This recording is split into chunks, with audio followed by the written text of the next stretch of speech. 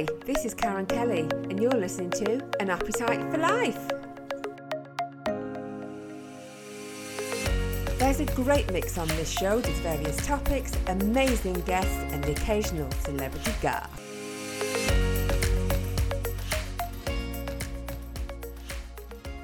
So welcome to An Appetite for Life, and my guest today is Beth Abbott from BTDT, which is Been There, Done That. So welcome, Beth. Hi, thank you. So you're the founder of BTDT, the poetry workshops. So for our listeners, can you please expand on what this is and what services you offer? Yeah, of course. So, as you said, the BTDT stands for Been There, Done That, because the workshops that we deliver are based on life experiences. Yeah. So we like to do it in a creative outlet in the form of poetry, but it can be other creative outlets as well, just covering taboo subjects and sensitive subjects like addiction, homelessness, domestic violence, and mental health. So we go into schools and work with other organisations, and we're always looking to do new projects with videos and social media content as well.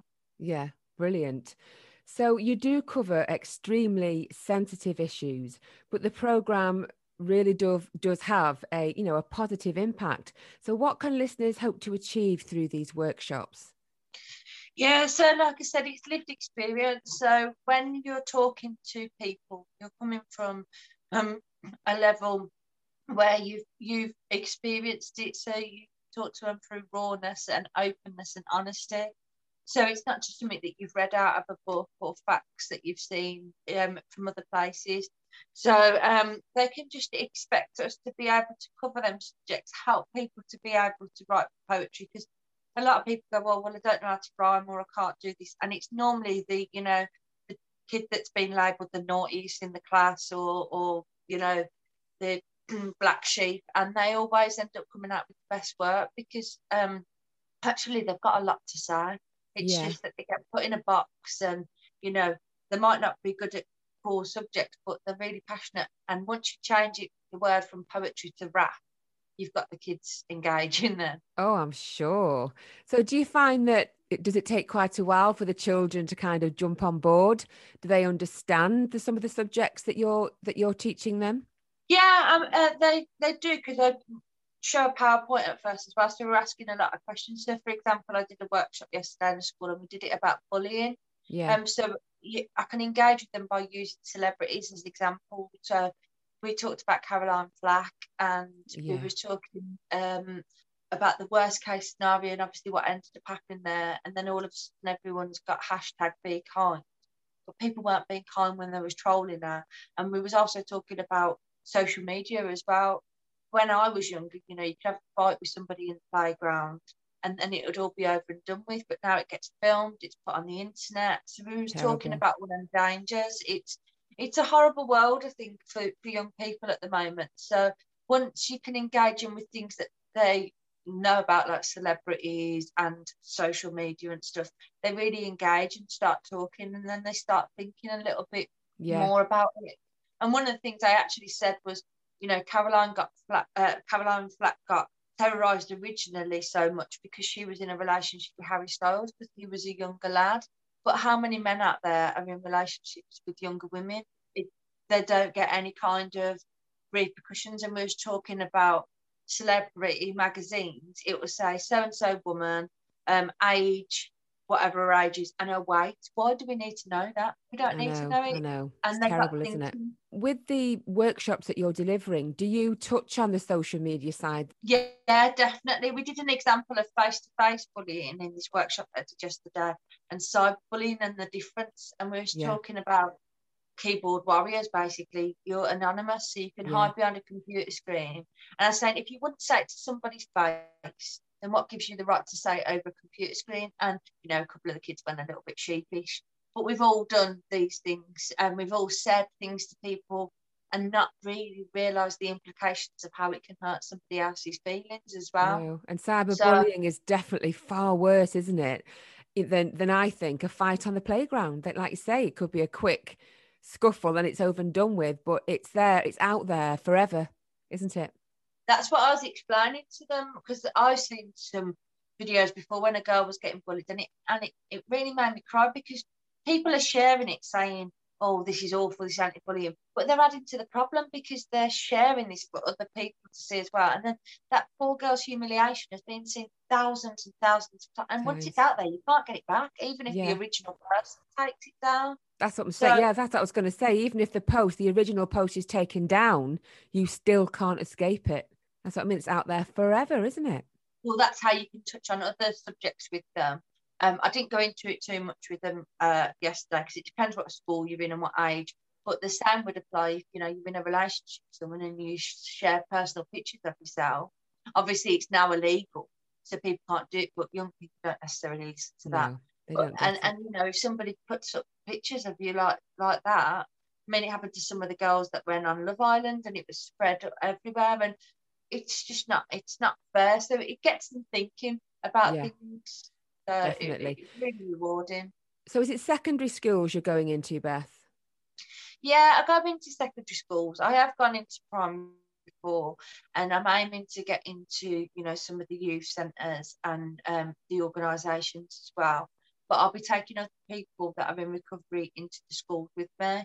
So I'm giving them a chance to, put something positive on their CV and talk about their experiences as well. So it's not just my story, it's lots of different people's lots of different stories, well. yeah. So can I ask, what led you to create the Been There, Done That programme, BTDT? Are you happy to share your story with us today, Beth? Yeah, that's fine. So I'd always wanted to set up a community interest company, because poetry is something that had always saved me throughout my life.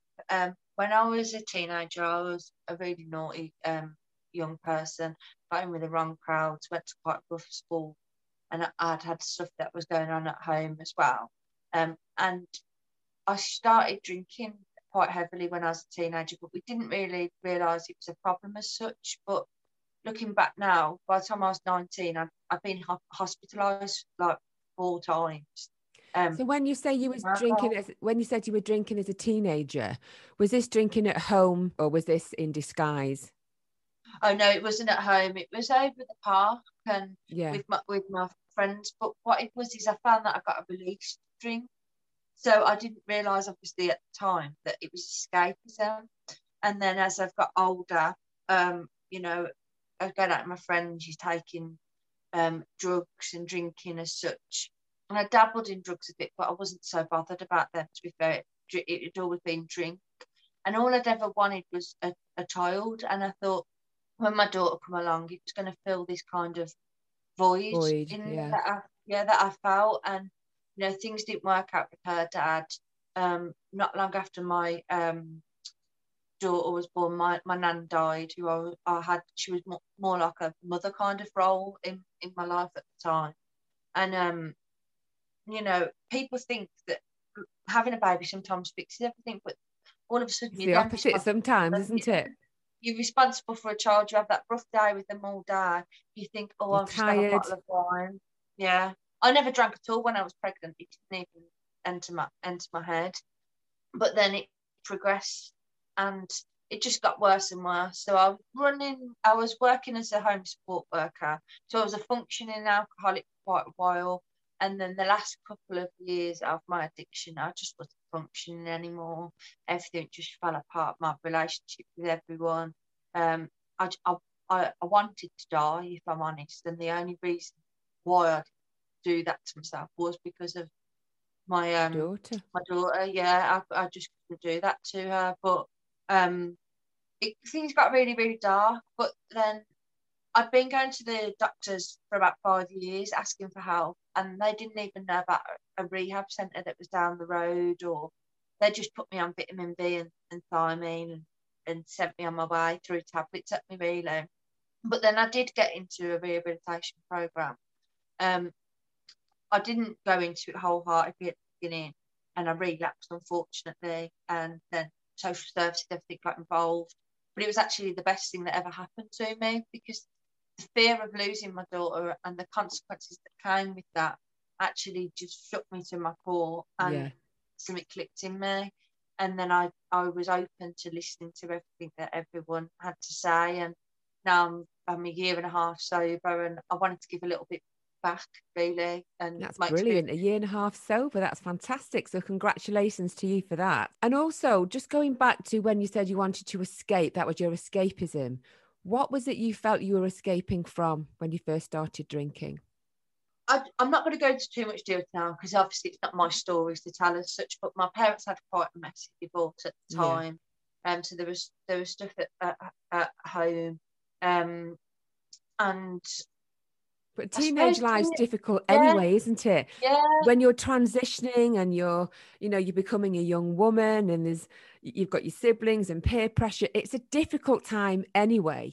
So for somebody to have trouble at home as well, it must have been all exaggerated. I know you're not alone when you say you turn to drink with your friends over the park. It's not a unique story, is it? and the thing is as well, I suppose then men come into play when you're a teenage Of girl, course, dating and and then you don't realize it at the time. I only realize it now. You're almost using like your sexuality as like currency to get people to like you, when you think having a boyfriend will make things change, and you go about it the wrong way. You're drinking, so it makes you a bit more promiscuous than what you would normally be, and yeah. then you're getting used by men as well. And then you're thinking, well, what's wrong with me? No one wants me to be their girlfriend, and then you're just beating yourself up about a million different things, and it become it become a lot. And when you have that negative mental state, it attracts negativity, doesn't it? Always. You just need that Definitely. turning point, that bit of positivity to lean on, don't you? And people see vulnerability in someone, and Totally. like, I'm not slating all men. I've got 4 brothers. I'm the only girl. But when you're younger, that you're going to go for the most smashed out the face girl at the party, because it's an easy deal almost. You know what I mean? And Yeah. unfortunately, you don't realise you're putting yourself into that situation at the time. So when I'm talking to the young people, you know, I want them to be aware to value themselves, and not just do that to themselves, because it might not only does the drinking make you feel rubbish, you know, waking up and feeling like you've been used, or like not valuing yourself. It's like along the way you're taking little chunks out of yourself, Yeah. until eventually Chipping you away. just, like, now I'm in recovery. But each like positive thing that I'm doing, it's like I'm recovering myself, and just putting little bits of love back in, which sounds really cheesy, I know, but Well, it it's doesn't, because learning to it's love like yourself. when we say that negativity attracts negativity, positivity attracts positivity, and that's where you are. So it'll only continue to get even better, because you're on your way, and you're doing absolutely brilliant in what you're offering young children as well, and giving them your experience, and they can learn from that. So you also became homeless, Beth. Can you tell us about that? Yeah, once again, like I said, I won't go into it too much, because like it's my parents' kind of situation. But a lot of it was with me. My friends were the be all and end all, and that's all that mattered. And I was causing a lot of trouble. I was hanging around in big groups, causing havoc all the time. To be fair, I was in all the top sets in school. When I went into school, I was really clever, and I just got moved down. I'd wag it in the school toilets. Like, what's the point? I'm sitting in a toilet smoking. I could just be in lesson learning, but you're just showing off, and Yeah. you're being the class clown. And me and my friends, we got stoned every day before we even went in school. The thought of smoking a spliff now and doing anything, I wouldn't be able to move, let alone No. function and go to school. It's madness. And But what's amazing though is, Beth, that there'll be people that maybe are in your situation now, and they might never admit that they were wrong. And they would continue in that awful circle where you now can talk about it and put your hands up and say, I was wrong doing that. It was the wrong path to go down. Isn't that a positive for other people? yeah, and you know what? One of the biggest things I've learned in recovery, because I still go to recovery groups twice a week, and I will continue to do that. I don't like, and one of the biggest things I've learned is holding on to resentments and bitterness and passing blame is what keeps you more poorly than funneling Definitely. anything You've just in got to you. let go, haven't you? I know it's easier said than done. But what question I did want to ask you is this talking about homelessness. what are the reasons people might become homeless that maybe you've met along the way, and the youngest age that you've seen maybe that's obviously without somewhere to go?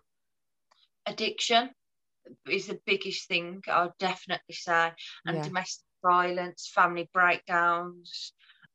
That there can be so many different things. And the thing is when I used to work in like the centres where people used to come in, and I'd get them housed in different places.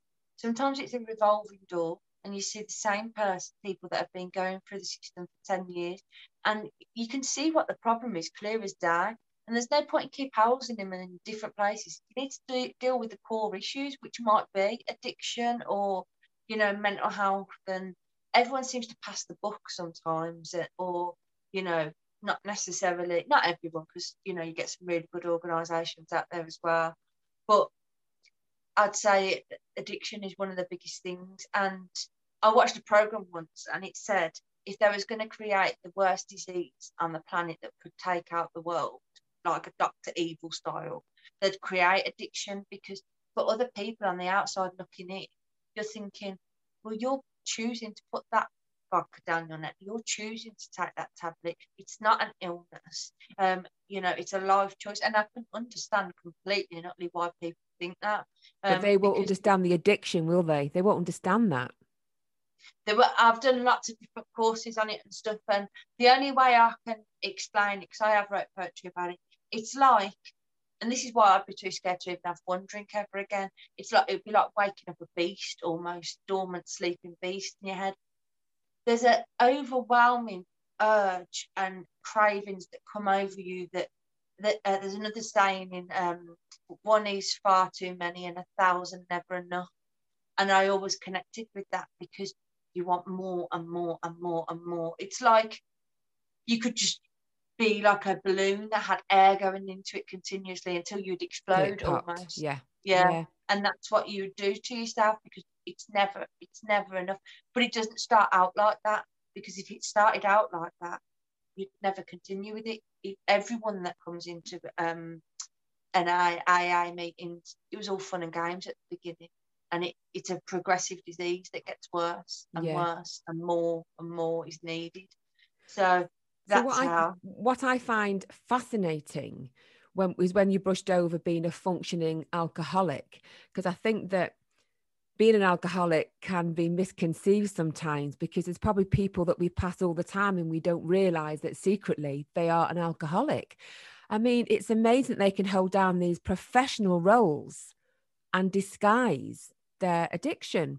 So tell us how you managed to function, and where you were secretly drinking when you were working.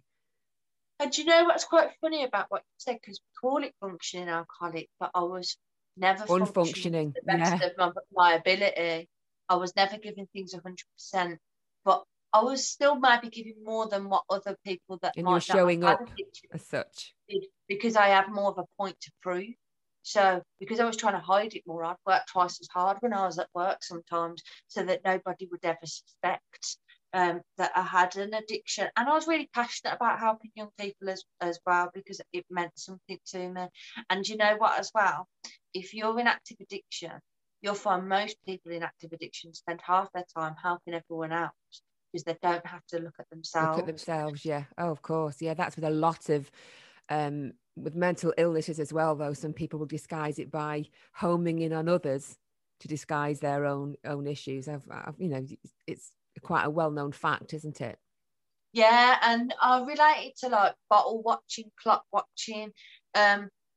You're at work and you're just looking at the clock till it can hit 5 o'clock, so you can just go home and sink yourself into a bottle again, and and then get up and do it all over again. And when I think about it, it makes me feel physically exhausted that I used to do it, how I did it. And what were you drinking, Beth, every evening, and how much were you consuming? So it could be a litre of vodka.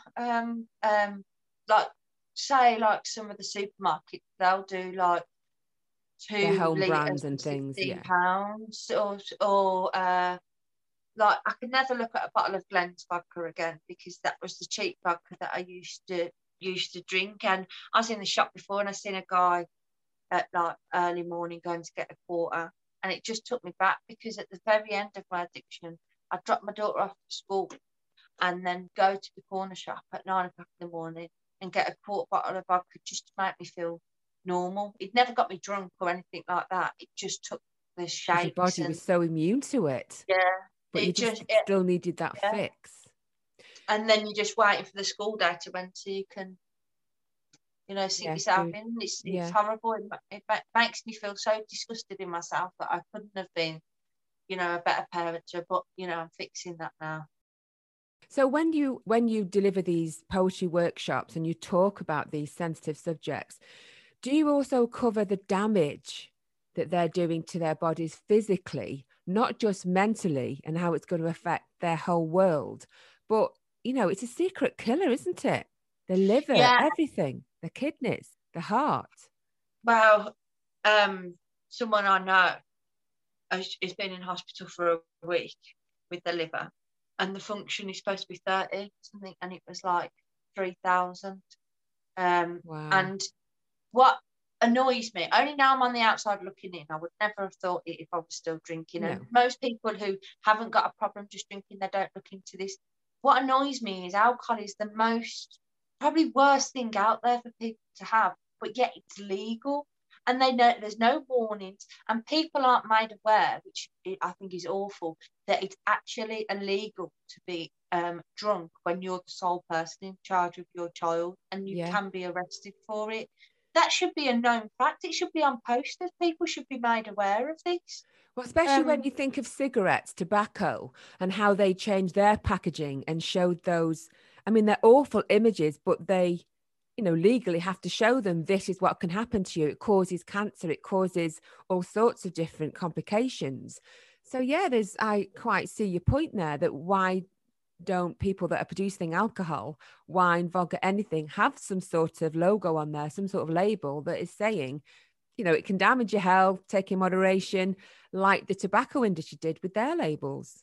Yeah, and it also, as well, if you've drank for quite a while, it almost like deletes your brain cells. Like, I couldn't retain any information. You know, if somebody told me, oh, remember this, remember a PIN code or something, I couldn't remember 4 digits. I would not have been able to do it. Now I can. Yeah. And it's took this amount of time to be able to do it. So it even just affects like that. And it's the dangers that you put yourself into. Like I talked about promiscuousness, you know, leaving yourself vulnerable, walking out in front of the road. They're just like side effects. And you're not fully aware of your surroundings in that state, are you?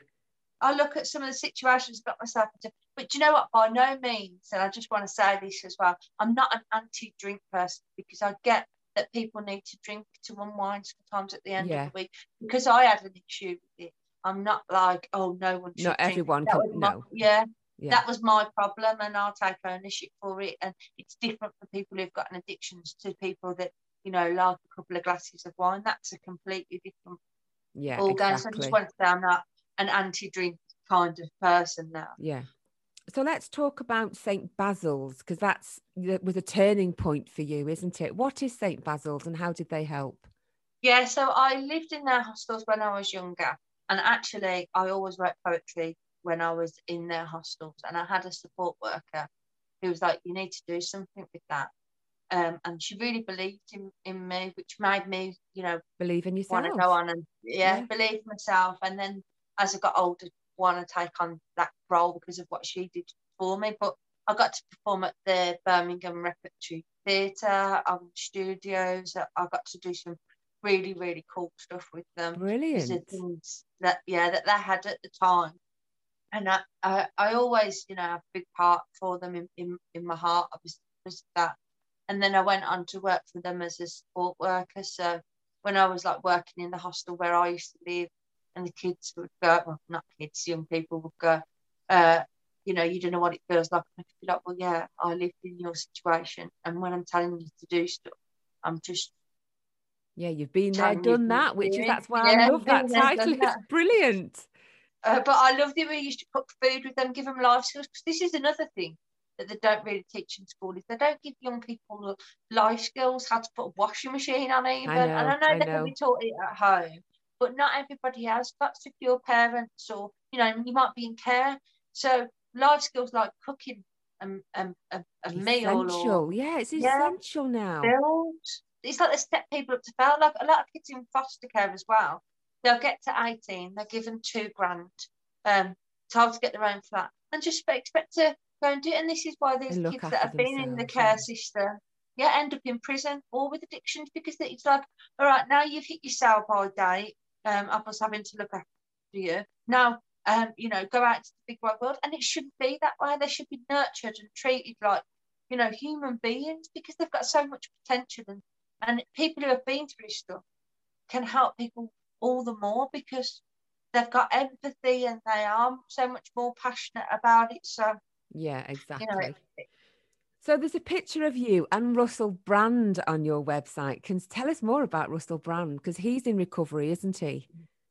Yeah, he's been in recovery for quite a while. I've watched some documentaries with him, and he was trying to help Amy Winehouse as well. But yeah, that was terrible tragedy. I don't obviously know him personally. I've got the picture up there because I thought I'd beg it a little bit. It's a good photo. Yeah, but actually there was 2 other people in the original photo. I cropped them out. Put them out. Yeah, bye. Well, you can't tell. It's a great photo. But yeah, he comes to the opening of Changes UK, that's in Birmingham in Digbeth, and they're actually the people that I went through rehab with. At the time when I met him, I wasn't in recovery. I was actually still in active addiction, but I wasn't aware of it. But anyway, he come and did a speech, and I actually never used to like him. No. And I think he can come across a certain way, but once he read that speech, I had so much admiration. He took his time out of, I'm sure he's a very busy man, to come and open up this rehabilitation centre to try and help other people. And I thought it was really good and humbling. So what I would like to discuss is things that we briefly mentioned when we met some weeks ago, is other difficulties that you're faced with during recovery. Because obviously you're in a vulnerable state, but you're mentioning things like dating and predators that are out there, which was a real eye-opener for me. Yeah, I mean, you have like NI and IA meetings, which are wonderful, and they help so many people. 99% of the people that go to it have the best intentions. They're trying to do the 12-step programs. But sometimes when people are at the beginning of recovery, you can have other very poorly people that, are looking for a vulnerable person almost even. And so they're not there to seek help. They're predators there to date someone vulnerable and take advantage of. Yeah, almost. Terrible. To that extent.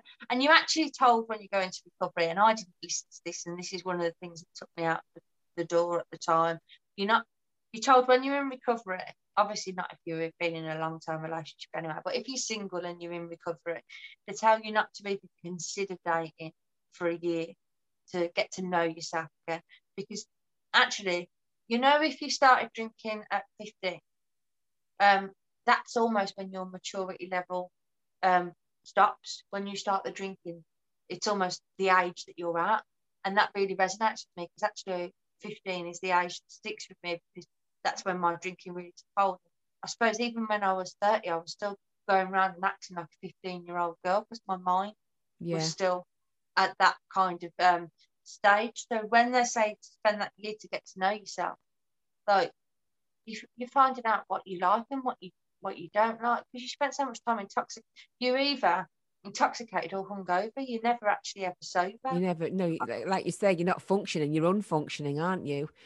Because I spoke to somebody in a similar position who has become celibate, and she said that really helped with her recovery.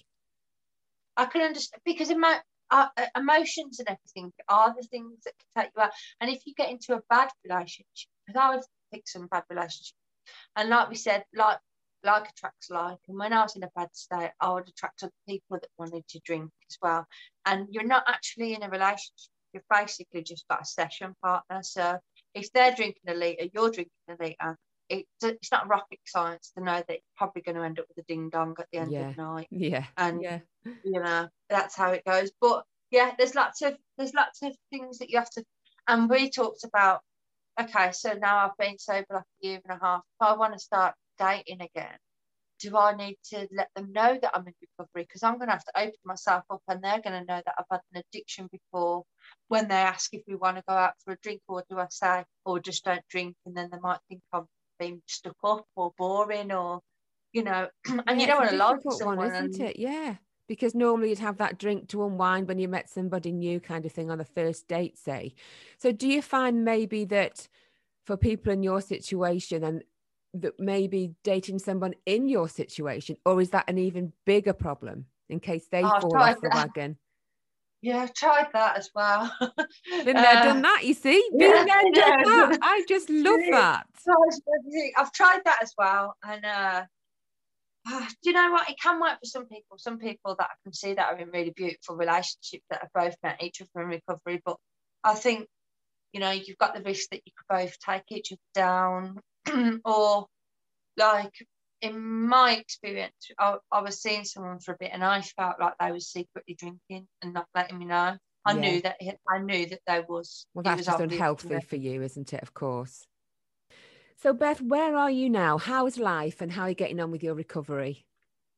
Do you know what? It's really beautiful, and it sounds so cliche. And I never thought I could go night without drinking. Like, I just couldn't imagine of doing it. And time just goes. I told you about my Tom Hardy calendar. Yes. Just share that with our listeners again about Tom Hardy. I love this. Yeah, so my dad got me a Tom Hardy calendar when I first went into recovery, just because, you know, he's gorgeous. Yeah, and I started and also he's in recovery too, which, you know, helps to, you know, feel that little bit of relatability to him. But I started marking the days off free when I went into recovery, and they started building up. And then, like, I just didn't want to mark a day red to, like, have to go on Tom Hardy's calendar. Like, sorry, Tom, I've slipped up. So and then all of a sudden a year went by, and there was green days every day, and then I marked the green days off. And I was saying to you, the visual aspect, it seems so simple, but just going up to a calendar and marking a day green. Because once, say, for example, they say to take it day by day. But if you've got a calendar and you've got 31 days on there, and you've got 29 days green, you're not going to want to go and mark a big red. It's a brilliant way. Oh, and there's lots of vision boards now that people are working towards. So it's the same kind of thing in a way, isn't it? You've got that visual there, and you're working towards that goal. So it's the same kind of, you know, concept, isn't it? So, Beth, it's been lovely talking to you today. I love talking to you and hearing all about your recovery, and you should be really proud of what you've achieved so far. So for our listeners, anybody that's been there, done that, or anybody that's obviously really struggling and needs help or wants to take part in the poetry workshops, how can they get in contact with you? I've got a website, which is www.btdtpoetryworkshops.com. I've got my Facebook, but that's just Beth Abbott. I need to do my social media pages, but I'm a dinosaur, to be honest. When it comes to aren't we all? Yeah. I got to get all that sorted. Or I have a mobile number as well, 07834 769 649. So just feel free to reach out. I said I'm one of my post people, even if it's just hi. You know, you don't need to tell me your story or whatever it might be, but you know, we can get talking, because since I've opened myself up and put myself vulnerable on Facebook and exposed myself as such, which I did as a preventative measure, actually, so that if people ever see me out drinking, they'll be like, "Aren't you supposed to be in recovery?" Don't do it. Yeah. So, but since I've done that, a lot of people have messaged me and stuff and asked where to go for help. So, you know, it's rewarding. Wonderful. Well, I wish you all the best, and I look forward to hearing more about these poetry workshops. And of course, you've got your book coming out as well on the poetry workshops. So I look forward to hearing more in the future. Thank you. Thank you for having me on the show today. I really appreciate it. Really enjoyed it. You've been listening to An Appetite for Life, sponsored by Daybank House Dental Practice, where happiness starts with a smile. If you are interested in any of my packages or wish to be a guest on this show, then you can contact me via my social media pages, Karen Kelly Podcasts, or send an email to karenlindakelly@btinternet.com.